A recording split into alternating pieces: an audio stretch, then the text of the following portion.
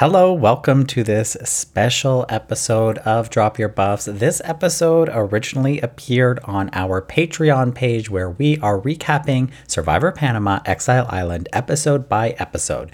We have also recapped Survivor Borneo on Patreon and have more exclusive content over there for you to enjoy. So this is a little taste of what's going down on Drop Your Buffs After Dark.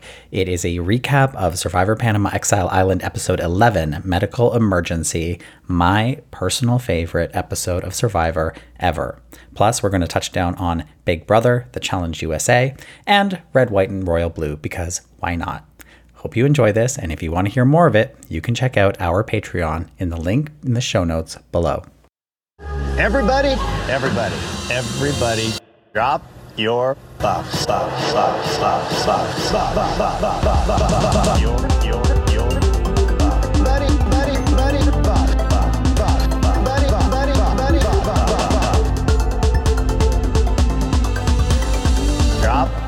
your buffs.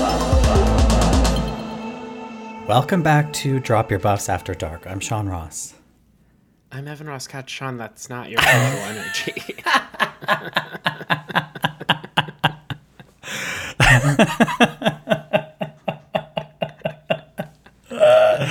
Oh my god. What week. Summer.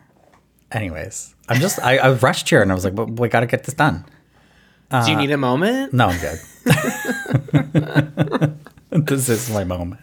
But yes, what a week, what a summer. You said what a week, and I was gonna say Lemon, it's only... Well, the line is Lemon, it's only Wednesday, but it's Tuesday as we record this. Is that from Drag Race? No, it's a 30 Rock reference. Oh, I thought we were talking Lemon. Oh. You know, Lemon gives you life.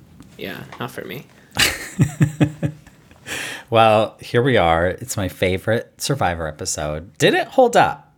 Yes, it did. But what's funny is it occurred to me about a little over halfway through. I remembered that.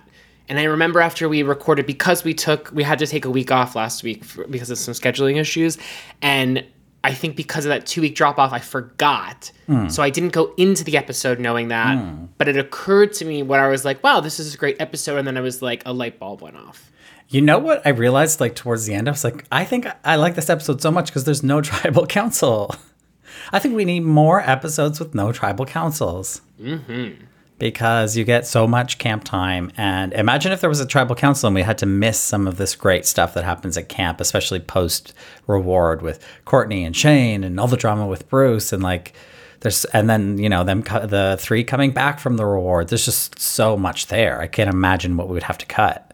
It's interesting when you think about like the rather formulaic nature of reality competition, and this is like across the board, and like why that is. Like, why is it so sort of just an accepted format of this style of show that not only will it have these, you know, not only will the format stay the same, but the presentation of the format will always be the same. And you sort of have to wonder, like, why is that? Like, why not change it up? I think that's part of the reason, in particular, shows like Top Model, shows that are ultra reliant on the contestants, aren't able to sustain because people are just like, it becomes so formulaic. I feel like this is beginning to happen with Drag Race, where I watch those opening segments where there's like, the formula for Drag Race in the recent seasons has become like there's like this opening beat where like they are in the workroom taking off their drag and it's sort of like, this competition is heating up. I am gunning for her.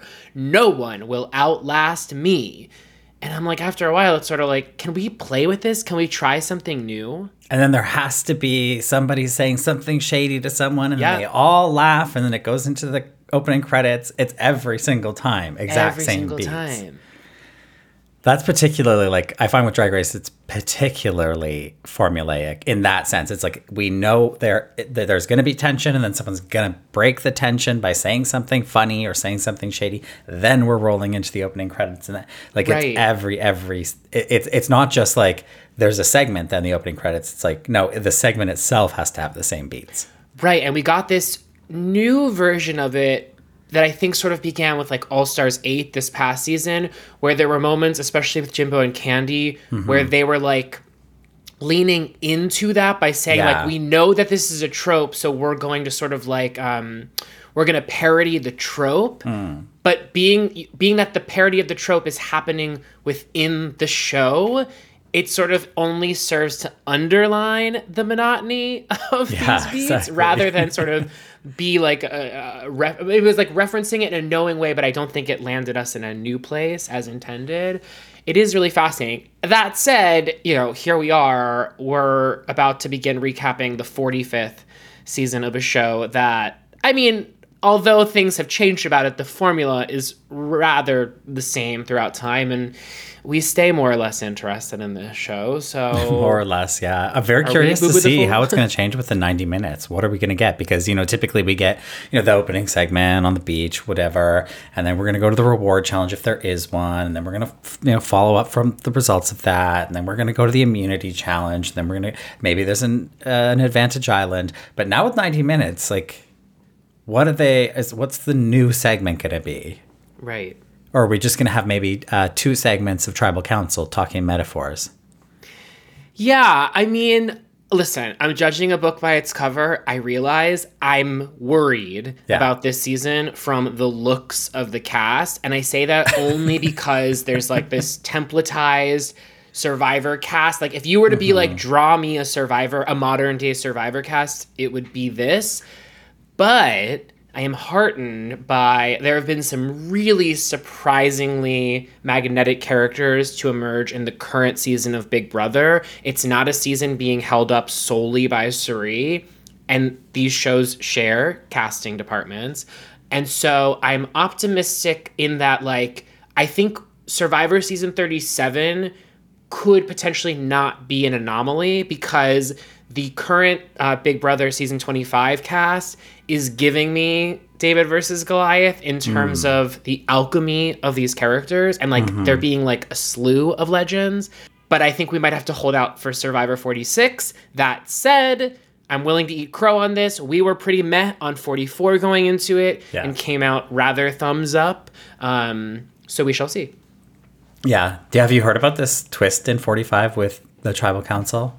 No. I'm worried because there is a twist that I don't know if it's every Tribal Council. It sounds like it might be where the winning tribe gets to send a representative of their tribe to observe the other tribe's Tribal Council, which is just going to create an environment in which the tribe at Tribal Council voting someone off is even less inclined to talk about the reality of the vote, which is already an issue when there's no observer there. And are they they're still sticking to 3 tribes of 6? Yeah.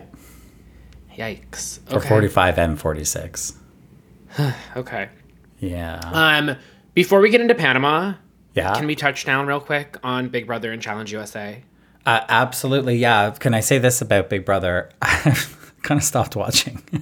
I get it. I think that, like, if you are someone who is like, I'm going to try Big Brother because Suri's on it, I think you might quickly learn that the speed of Big Brother and combined with the 3 episodes a week and then the live feeds, which sort of now play out on Twitter, it's just such a different cadence than Survivor that I think if you're not akin to it, it can be like, you're not going to get, this is not going to be the Suri show. Well, do you know what shocked me about it is that last veto episode, the one where they were building blocks of a bouquet of flowers, that is 15 minutes of my life I will never get back. I couldn't believe that on primetime CBS there was a program this boring. It's funny because anyone listening to you say that right now that is a Big Brother fan is probably laughing out loud, being like, that on the riveting to boring scale would skew more towards riveting in the canon of Big Brother.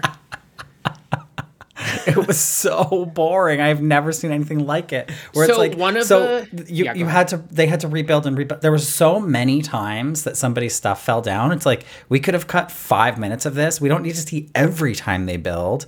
We just need to see like important moments of getting close and falling, and then eventually somebody's going to win it. We don't need to see every time. So if Big Brother had a colon after the title, it would be, we could have cut this, ... But yeah, I think that one of the big things I'm seeing right now on Twitter is a feeling like more than usual, because there's so much happening in the house, because everyone is very eager to play the game, the show, the one that's on CBS, is like unable to capture like many of the things that are happening on the live feeds that are particularly entertaining. There are entire, like, not arcs per se, but there are entire characters that are emerging on the live feeds that have yet to really make it onto the show. Notably, like Izzy and Felicia, for instance, who I think are two of the breakout stars of this season.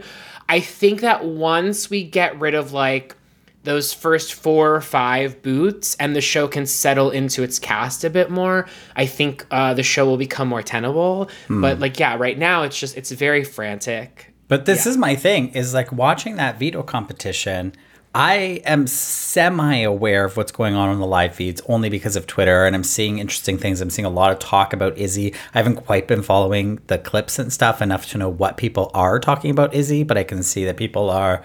I don't know if she's like a polarizing figure, but people are talking about her. And so I want to see why. And so if the show is dedicating 15 minutes to building a bouquet of flowers with blocks, that's 15 minutes we can't spend finding out what people are going crazy about the live feeds for. Absolutely. And I would just say, like, what you're saying is like the overwhelming opinion of fans of the show. So like you are saying the very popular opinion. We're all scratching our heads wondering, while also accepting that like that is part of the buy-in of being a Big Brother fan, is accepting the fact that like this show is very, very poorly edited. But I would say what differentiates Big Brother fans from Survivor fans is I feel like it's more accepted amongst Big Brother fans that this is not a good show. This is not a well-made show. It's just a great premise and it's occasionally well cast and blah, blah, blah. Whereas like I found that, especially when we were in our early days of recapping Survivor, I think there was a bit of like whiplash in us learning quickly that like fans don't love overwhelming scrutiny of this show. And and I'm not speaking, you know, that's a broad comment, but like that was one thing I observed is like Survivor fans are a little defensive more defensive of their show than most. Anyway, though, pretty great season so far. Cerie's definitely making a splash. The house guests have not caught on to the fact that Jared is her son. That's so for the wild. most part. And so, yeah, it's been fun watching them navigate that. But they're doing a really great job of it. But no one's really on there. Like, no one's really suspecting them. So they're not having to be very ingenious. The other thing I wanted to touch down on briefly was just because I just got caught up on the Challenge USA, which has had 2 episodes so far. And you're not watching, right? I'm not watching it, no. Yeah, I don't think it's worth watching. I gotta say, it is a very slow show. The one redeeming factor I find is that the challenges themselves are absolutely incredible. I mean, they are like just riveting. But it's interesting because, again, I'm relatively new to the modern era challenge. For those that don't know, I used to watch the challenge back in like the early 2000s when it was just Real World and Road Rules contestants, and it was not taken as seriously as it is now, where it's like you have like legacy people who just their job is just coming and competing in the show time and time again. So Michelle Fitzgerald of Survivor fame has her own fame within the challenge that's very separated from like the Michelle of Survivor. Yeah. For a lot of people, when you say the name Michelle Fitzgerald, they're going to say, oh, from the challenge, which is something I'm learning as someone who doesn't have that vantage point.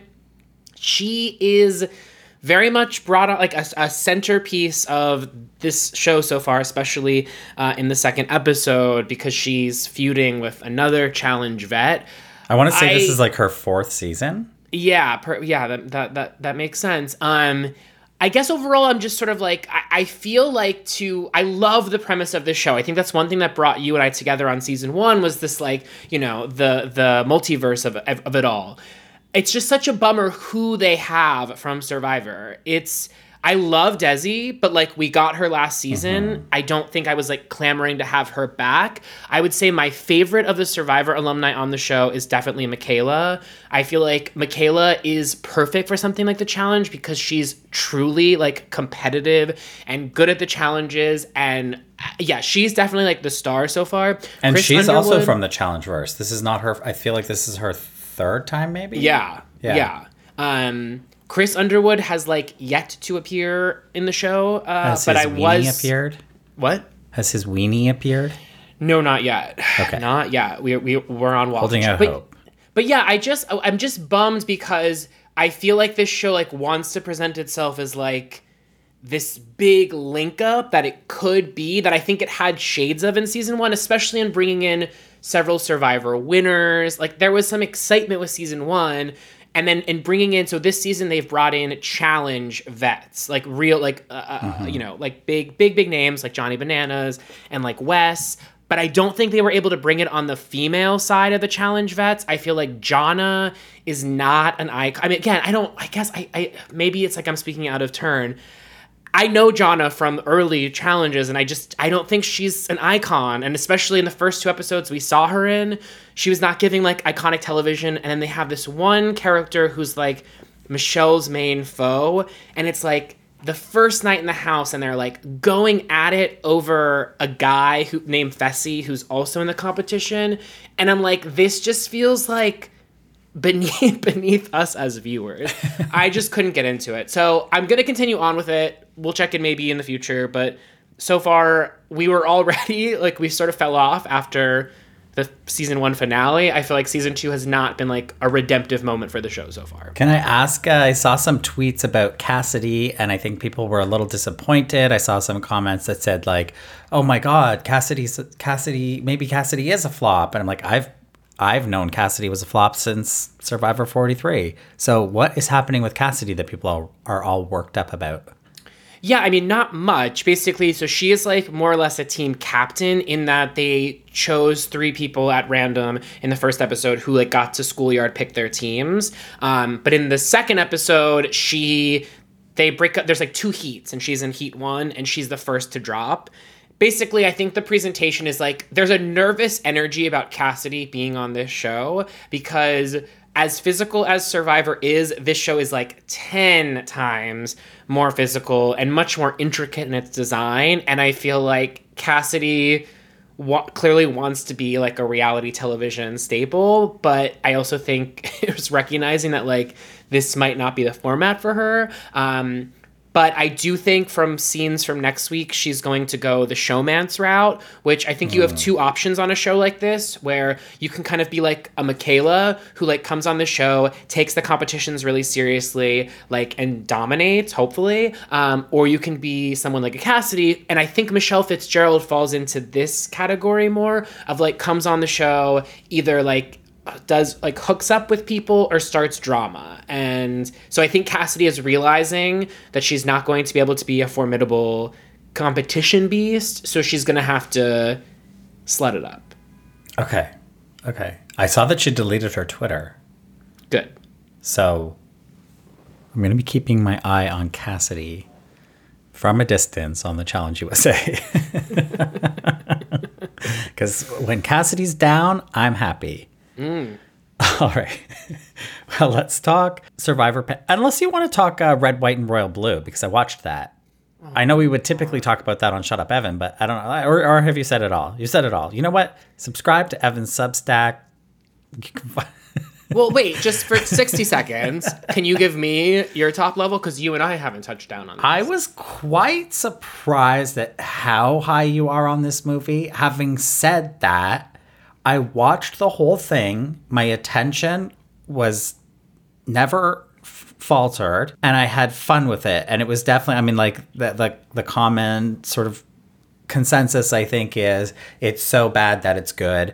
Or, well, although I wouldn't say that it's so bad it's good. I think it's like, for me, it's good enough. I don't know that I'm as high on it as you, but it's like a formidable entry in the canon of rom-coms, period, which is not my genre of film that I would typically watch, but I've seen some really bad ones that I can't watch to the end, and I watched this and I had fun with it. And you sort of like suspend your disbelief. And as a gay movie, I think there are a lot of gay movies like this, but not as mainstream as this, and maybe not as for what it's trying to do. It was really successful in what it was trying to do.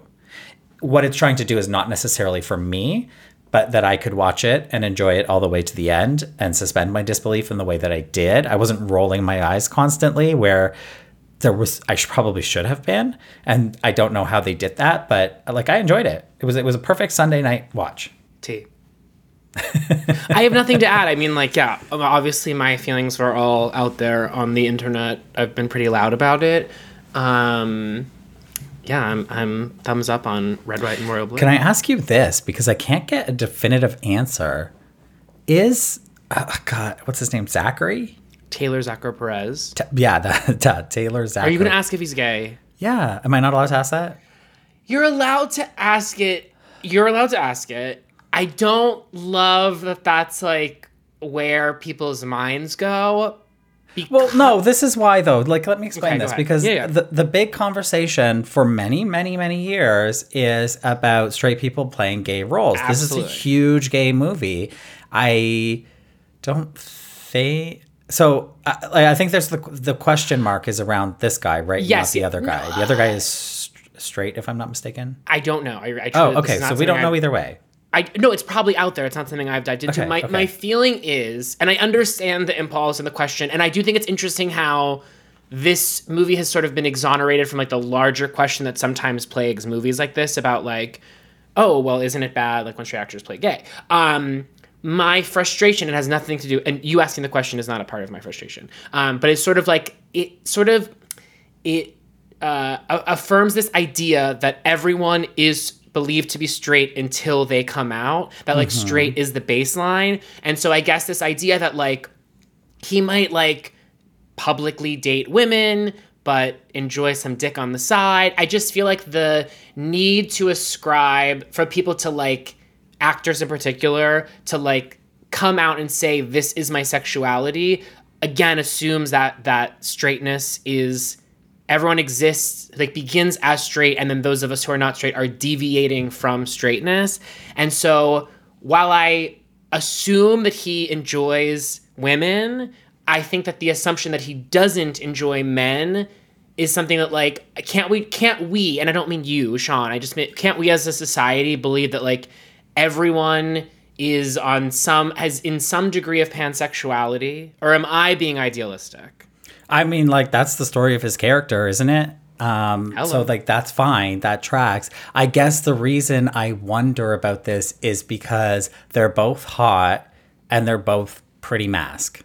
And so, like, that is playing into a certain fantasy that gay men have. And I'm like, I'm suspending my disbelief. That was an area I had to suspend my disbelief in. They didn't read as gay to me necessarily. That's funny. So they read as really gay to me, and I didn't read them as mask, but this is a much larger conversation. This is super fascinating to me. But yeah, I will say I did not read, particularly Taylor Zachary Perez's character, the lead Alex. I did not read him as overly masculine. Interesting. So yeah.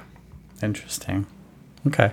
Well, we'll save this for another time because we're 22 minutes in and we have a very great episode of Survivor Panama to talk about. It is Medical Emergency, episode 11 of Survivor Panama, Exile Island.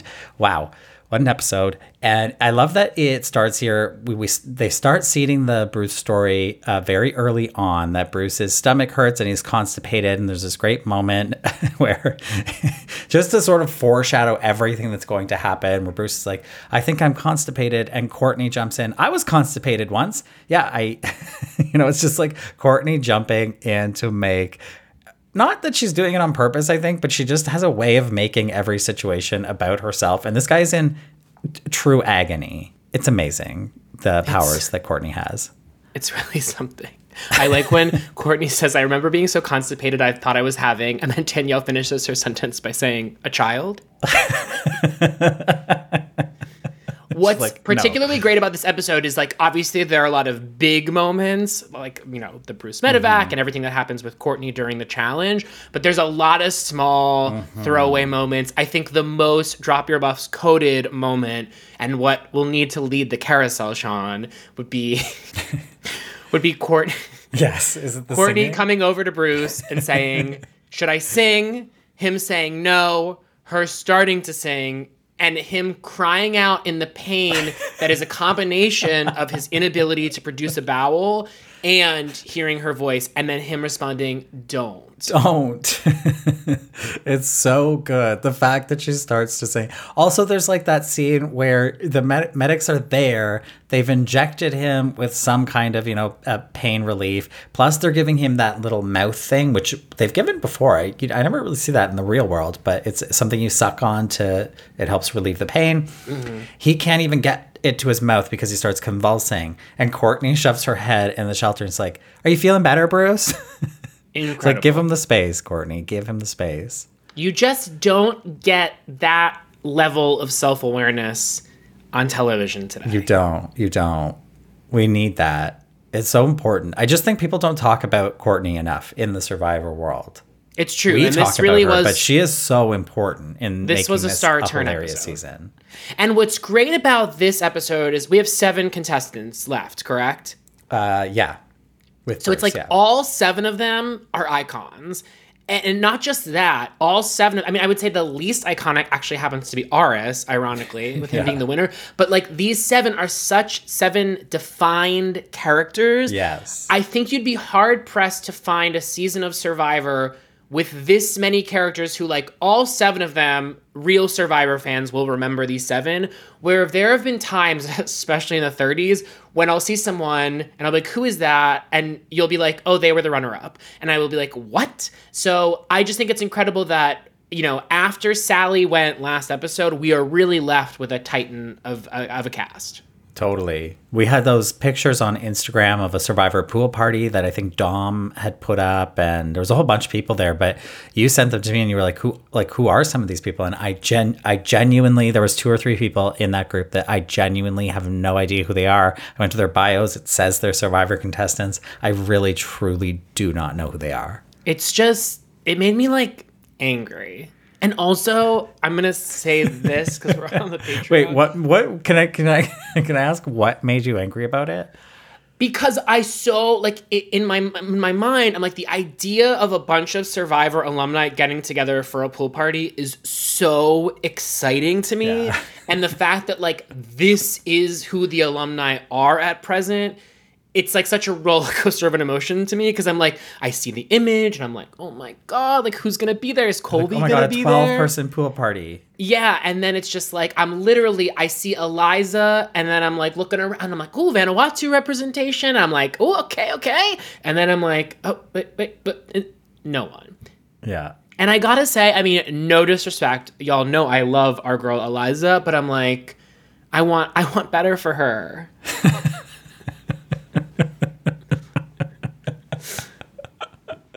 Yeah. But wait, but Josh was there, right?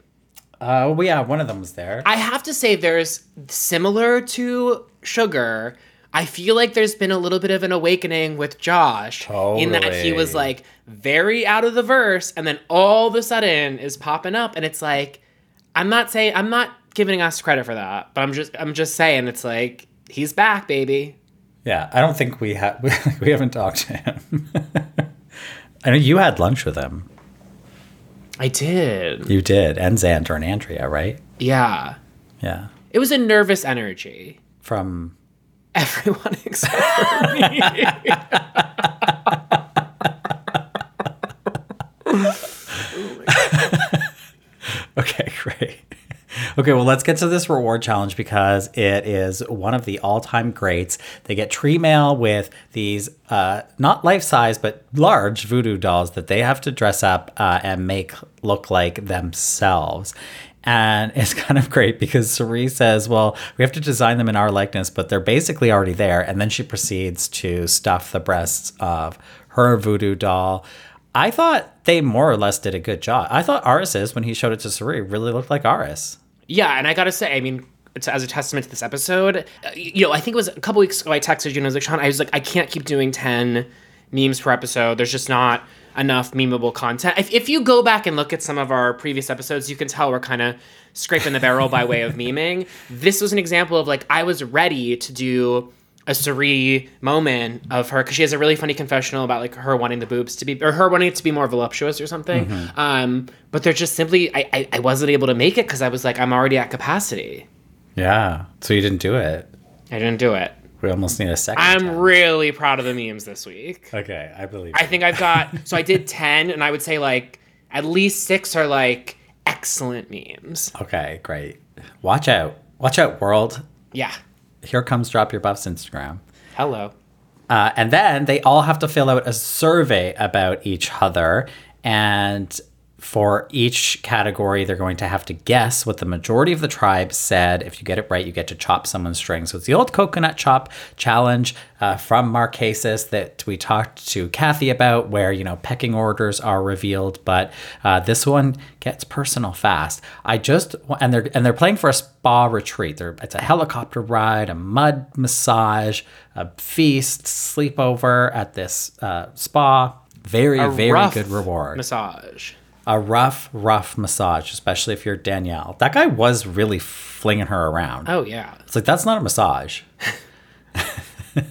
But I want to run through some of the questions and answers. So we have, who does the least for the tribe? And the answer was Danielle, which kind of came as a surprise to me because Bruce, we got a lot of content about how Bruce just works on his rock garden. Right. He drank all the alcohol in the outhouse that one time.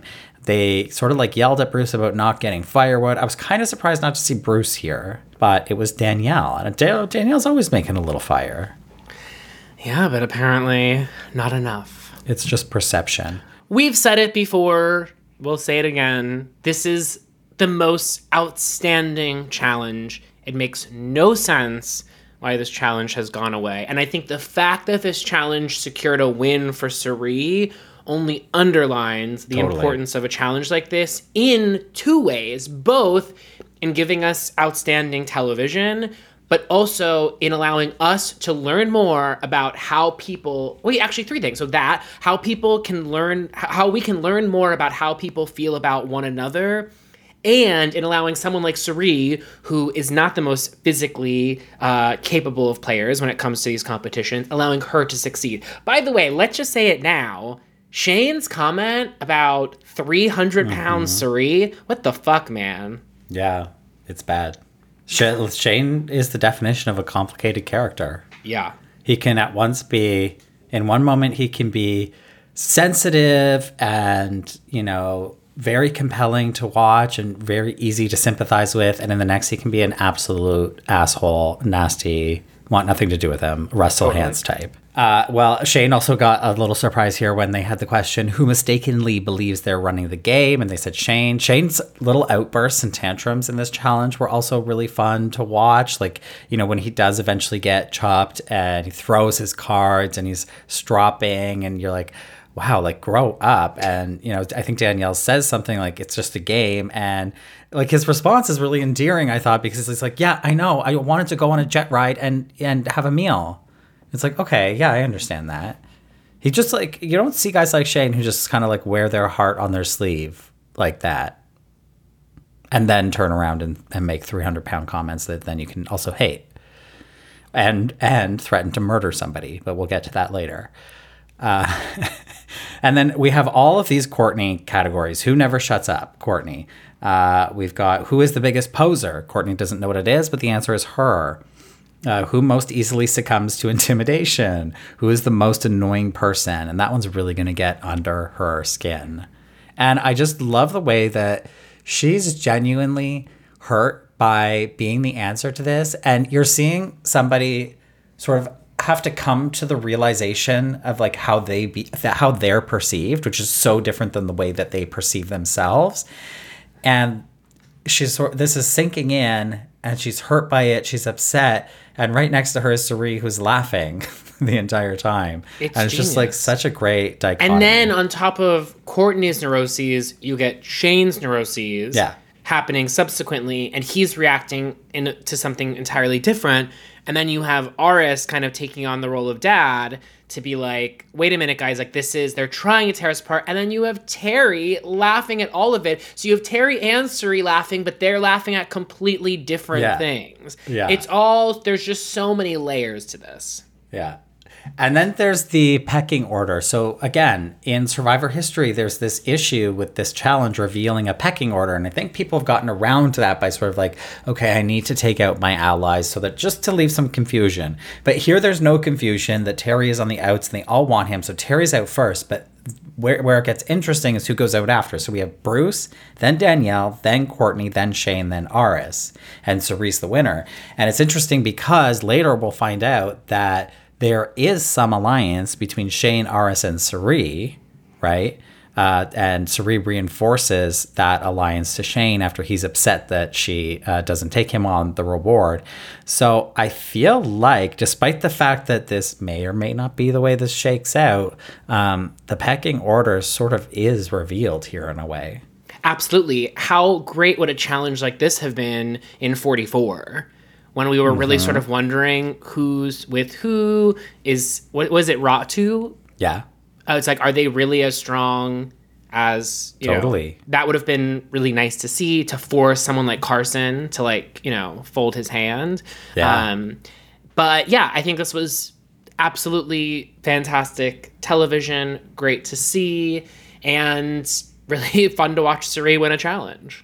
Totally. And then she ends up taking Aris and Danielle, which just further infuriates Shane because, you know, and it sounds like they did have some deal. He was like, Cerise, you said you were going to take me. And she said, but I told Aris first that I'd take him. Right. And like, you know, we obviously, as you said, like we get later in the episode, this revelation of like the three of them have something. I could have used a little bit more of an understanding in previous episodes of the developing relationship between Aris and Cerise, because that kind of does come out of nowhere in this episode. In understanding, we were sort of, I think, given the impression that it was like Cerise, Courtney, and Danielle as a potential like trio. So I would just love to know like where the Cerise-Aris relationship began.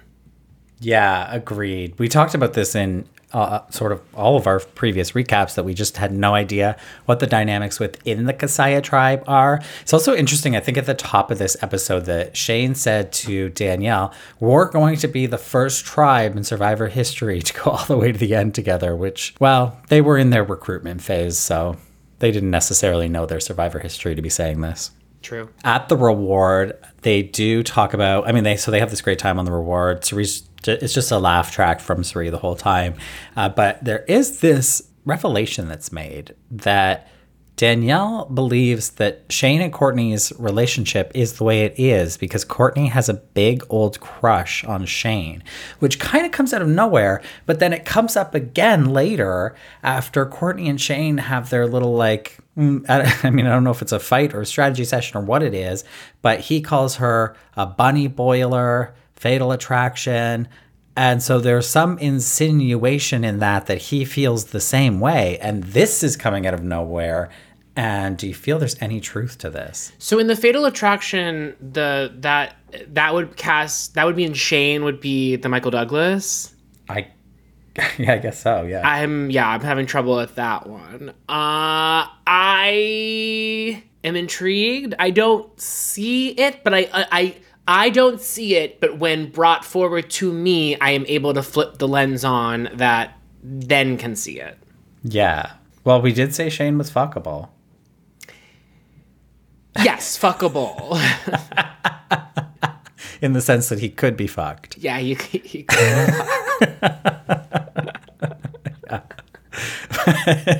Hey, maybe we'll have to leave a comment on Courtney yawning. No, I'm just kidding. Don't nobody do that. Nobody ask if she has a crush on Shane, because I think she has kids and a husband. So, like, let's not we've rock the had boat no luck there. in any of our outreach, so it would be... Well, hey, everybody, when they were commenting, remember we said there was extra credit for commenting at Courtney yawning on our last one. She liked those immediately. As soon as they were commented, she was liking them. Really? Yeah. So I don't get it. I really don't get what's up with this girl. And you know what? That tracks with the girl I know from Panama. I'm frustrated. Maybe she doesn't have a big crush on us. Huh. She's an enigma. Yeah, seriously. Okay. She remains unknowable. We'll see what we can get this week. Maybe I'll tag her in the image of singing to Bruce. Yeah. Let's see how that goes down.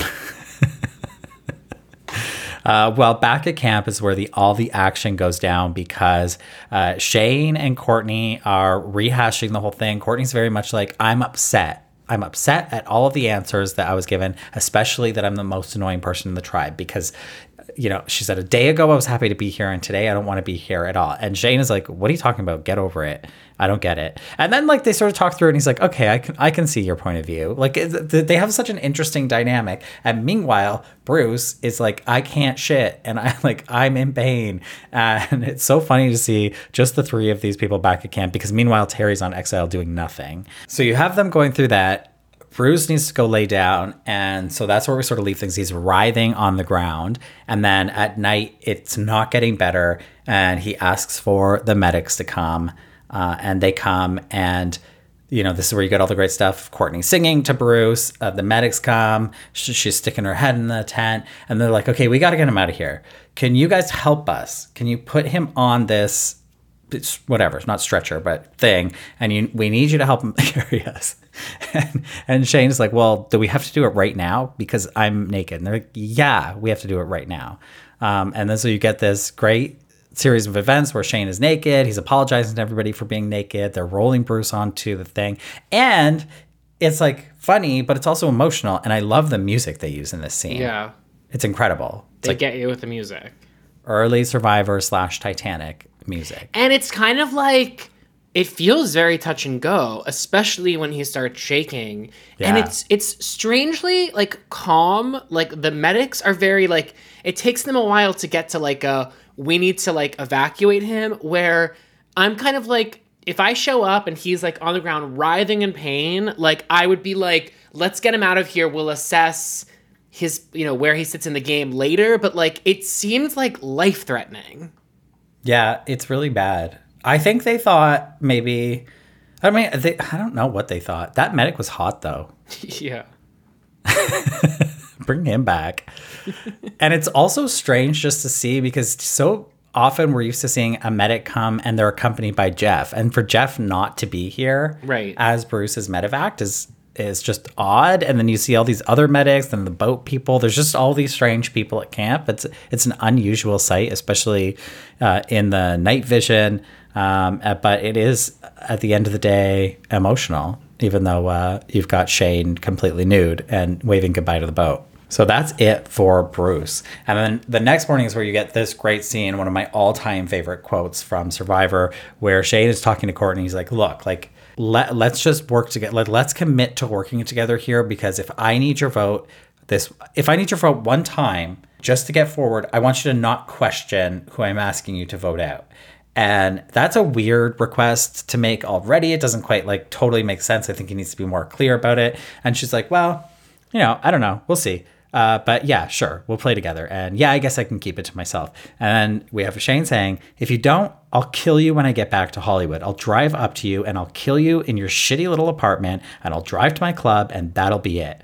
And Courtney's response to this threat of murder in Cole's blood is, I don't have a shitty apartment. Come on. You can't write this. It's interesting to wonder how this scene would have been viewed in a 2023 lens. Yeah. Because you have to imagine that would be perceived as a threat. He's threatening to kill her. Literally. And looking at the code of conduct as it exists today, I feel that would be grounds for expulsion from the game. 100%. So it's funny that not only is it's such a horrific moment, but then her response to it ultimately being not funny in the moment, but funny for us, the viewer, to watch, dissipates the effect of him threatening her life. Yeah. But because she glosses over that and fixates on the shitty apartment, it kind of allows you to laugh at the moment altogether, which is actually a really difficult moment to watch. Yeah. It honestly is a reminder to me of so much early reality television where we saw, in some instances, microaggressions, but in some instances, flat out sexual violence or situations like this. But the person on the receiving end of it is either confused or doesn't receive it or doesn't hear it or what have you. And then we, as an audience, sort of, because they aren't responding to it, I think that it built this sort of like understanding from a lot of audiences to excuse behavior like that because it wasn't being dealt with in the moment. And it's just interesting taking that 2023 lens where like Twitter picks up on these things. There's an instance I'm thinking of most recently. I think it was Below Deck, like Australia or something. Are you following this story? No. There was an instance in which a drunken castmate on the show, pardon me if I'm like, I don't watch the show, so I don't know the exacts, but he was naked and drunk and attempted to get into bed with a fellow cast member who was also drunk and did not give consent to the situation and attempted to close the door and lock the door. And the producers and camera people had to intervene and remove him from the room. And basically there's like been a ton of conversation online about that moment playing out and whether or not he should be removed from the show altogether, blah, blah, blah.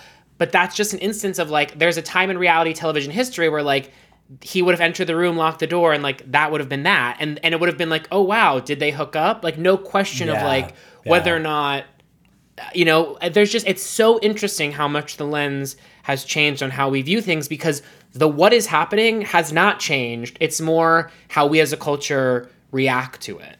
Yeah.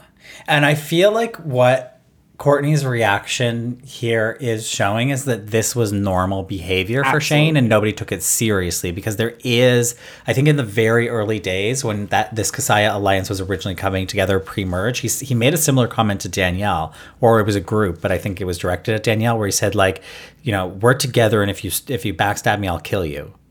And I think he probably just throws around like, shut up or I'll kill you. I was just going to say, here's the thing. When you use language like that, and it's brushed off by those on the receiving end, it incentivizes you to, it normalizes that sort of language because it doesn't hold any consequence. So it is sort of fascinating. Just, I mean, this is a really ripe discussion point, not for Drop Your Buffs necessarily, but just in general, where it's like, yeah, does he mean it?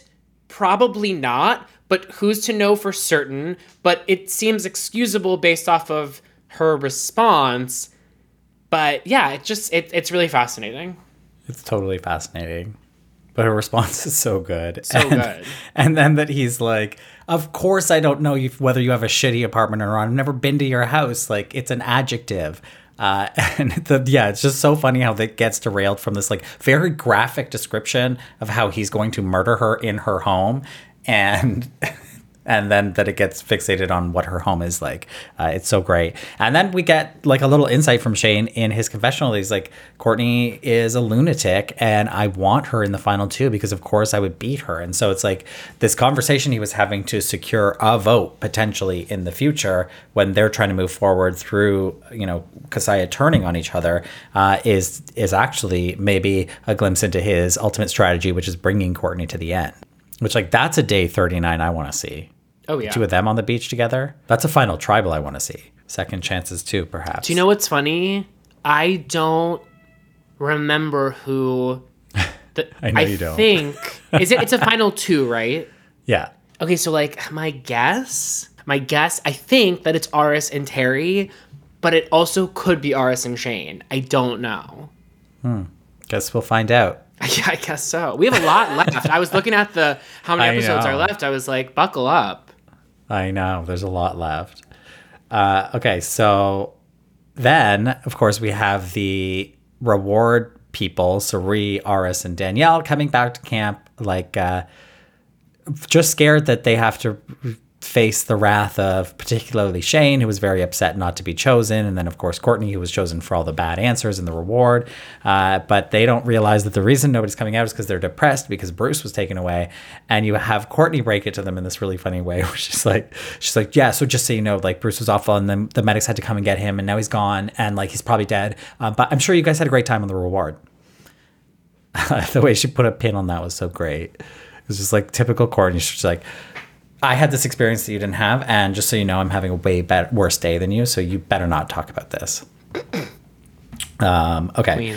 And then we have Shane sort of like doing the damage control. So he's talking to, or trying to get damage control done for him, I suppose. So he's talking to Aris. He says he's done with Suri. He wants Danielle out of here. And I love this, that Aris and Shane are talking, and Danielle and Suri are watching them talk just out of earshot. Mm-hmm. And that you have the commentary on them talking, with Danielle being like, has he never played sports? Like, you win, you lose. It doesn't matter. So Danielle's really coming into her own, I feel like, in this portion of the game. And then you have Suri do, I think, some really great damage control with Shane, where she really flexes her social strategic muscle, where she handles him so well. And he's somebody who is so hard to handle, I feel like, but she slides in these little things. Like, it's not like my connection with Danielle or my connection with Aris, it's not like the connection we have.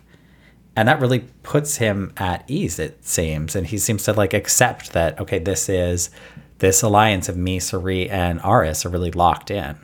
And then, so, you know, it's getting close to the end of the episode. We're realizing that there's not going to be a tribal council. The girls are working on Bruce's rock garden. And the way Courtney wants to pay tribute is to adding to the rock garden, which I feel like is Bruce's nightmare situation, where she's adding the words.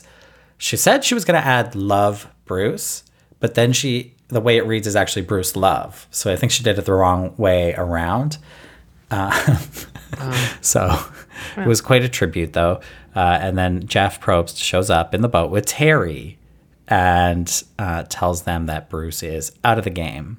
And there was a great moment from Suri there as well, because they're all kind of like watching the boat come in, and they're trying to figure out who's on it. And Suri's like, oh, that's Terry. That's Terry's shirt, right? Oh my God, Jeff Probst is there too. And she's just off the beach, and she says, well, I got to go find out what this is all about. It's like, well, yeah, what else do you have to do? Yeah. It's like, Jeff Probst is coming to your beach. So that's it. And we say farewell to Bruce. I do have a voicemail. Is it Courtney? Okay, let's not get our hopes up. It is our friend Mary, sometimes co-host. Love Mary. I know. Didn't Mary's origin on the podcast begin in the bathtub? It did begin in the bathtub. Suri got off the couch, Mary got out of the tub.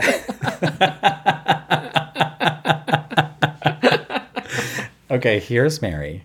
Hi, Sean and Evan. Mary here.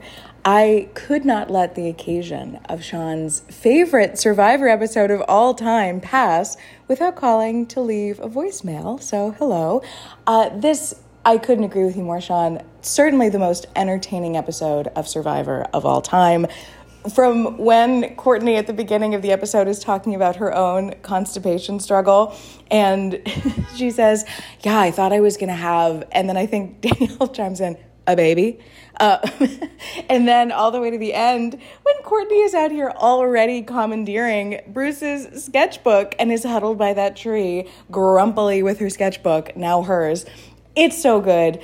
I do have a question for you both on the subject of medical evacuations. So my understanding of the line in the sand, as it were, in this case, between what will allow a player to stay in the game versus what will force them to be removed from the game is whether they are hospitalized. So I guess that's why James is out here just getting his leg fully bandaged by medical and carrying on versus our dear Jonathan Penner, who has to be shipped out after his sort of calf struggle. I don't know.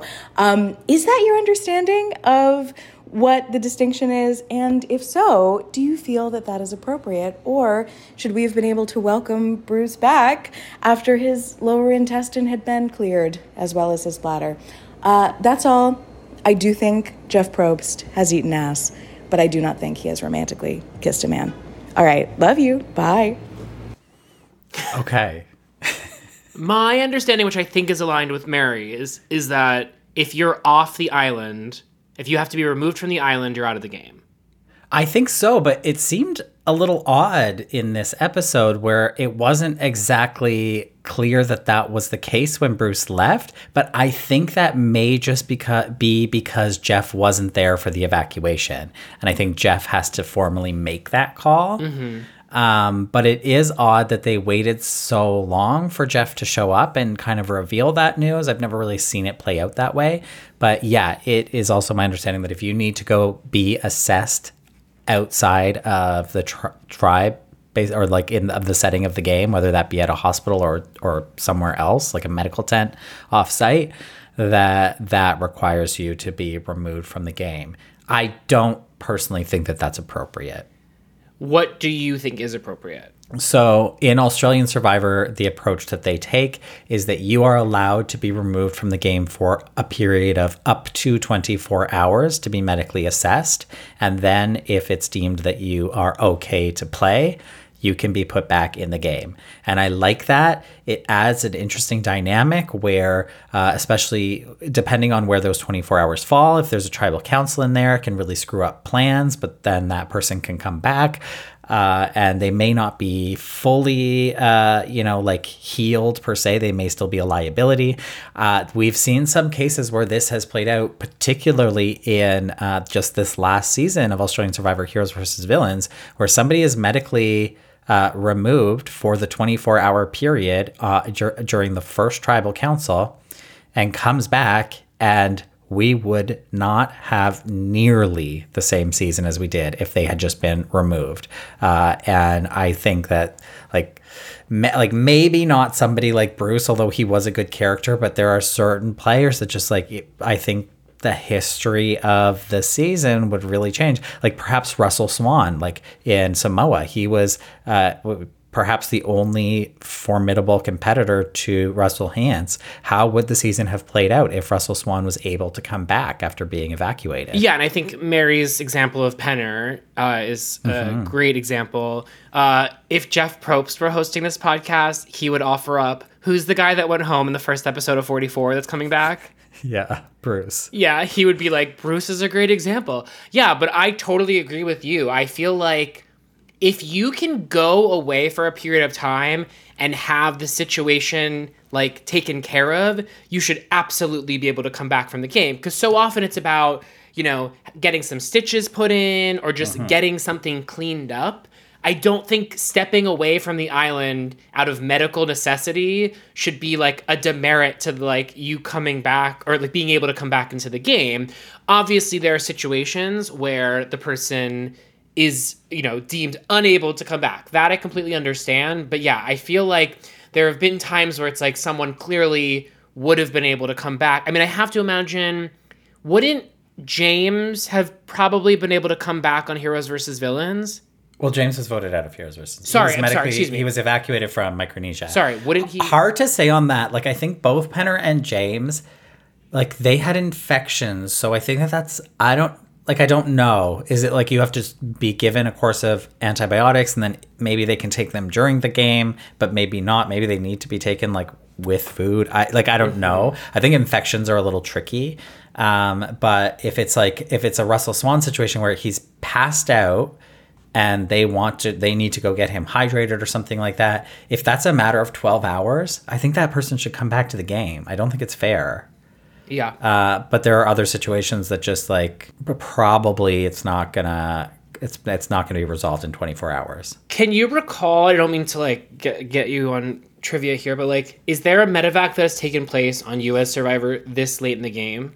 Well, I think there's the similar poop medevac with that old man Joe in Koh Rong, who was also constipated after he had the steak reward challenge. He ate a steak and then he was unable to poop for a long time, and they did medically evacuate him in that season because there was a lot of medevacs that season. So I think that was pretty late in the game. And then there was also that medevac that happened around the merge with the guy who was Aubrey's alliance member. He had a skin bacterial infection on his skin that was eating away at his shoulder or something like that. And he was that was not late in the game. That was just post merge. But that's an example of one where it was I think that significantly changed the game. Mm-hmm. But there's got to be late medevacs, but none are coming to mind. Well, farewell, Bruce. You should have taken Mike Skupin's place on Philippines, where we brought back 3 medevacs, and unfortunately one of them was a pedophile. All right. With that, let's wrap this one up. Do we have an emoji for the meme cap this week? I mean, I feel like it's got to be poop. Let's do the poop It's gotta in be. honor of Bruce. Yeah. I think we already didn't we do a boop? We're doing it again. Okay. All right. Well, thank you so much for listening. Until next week. Goodbye. Bye.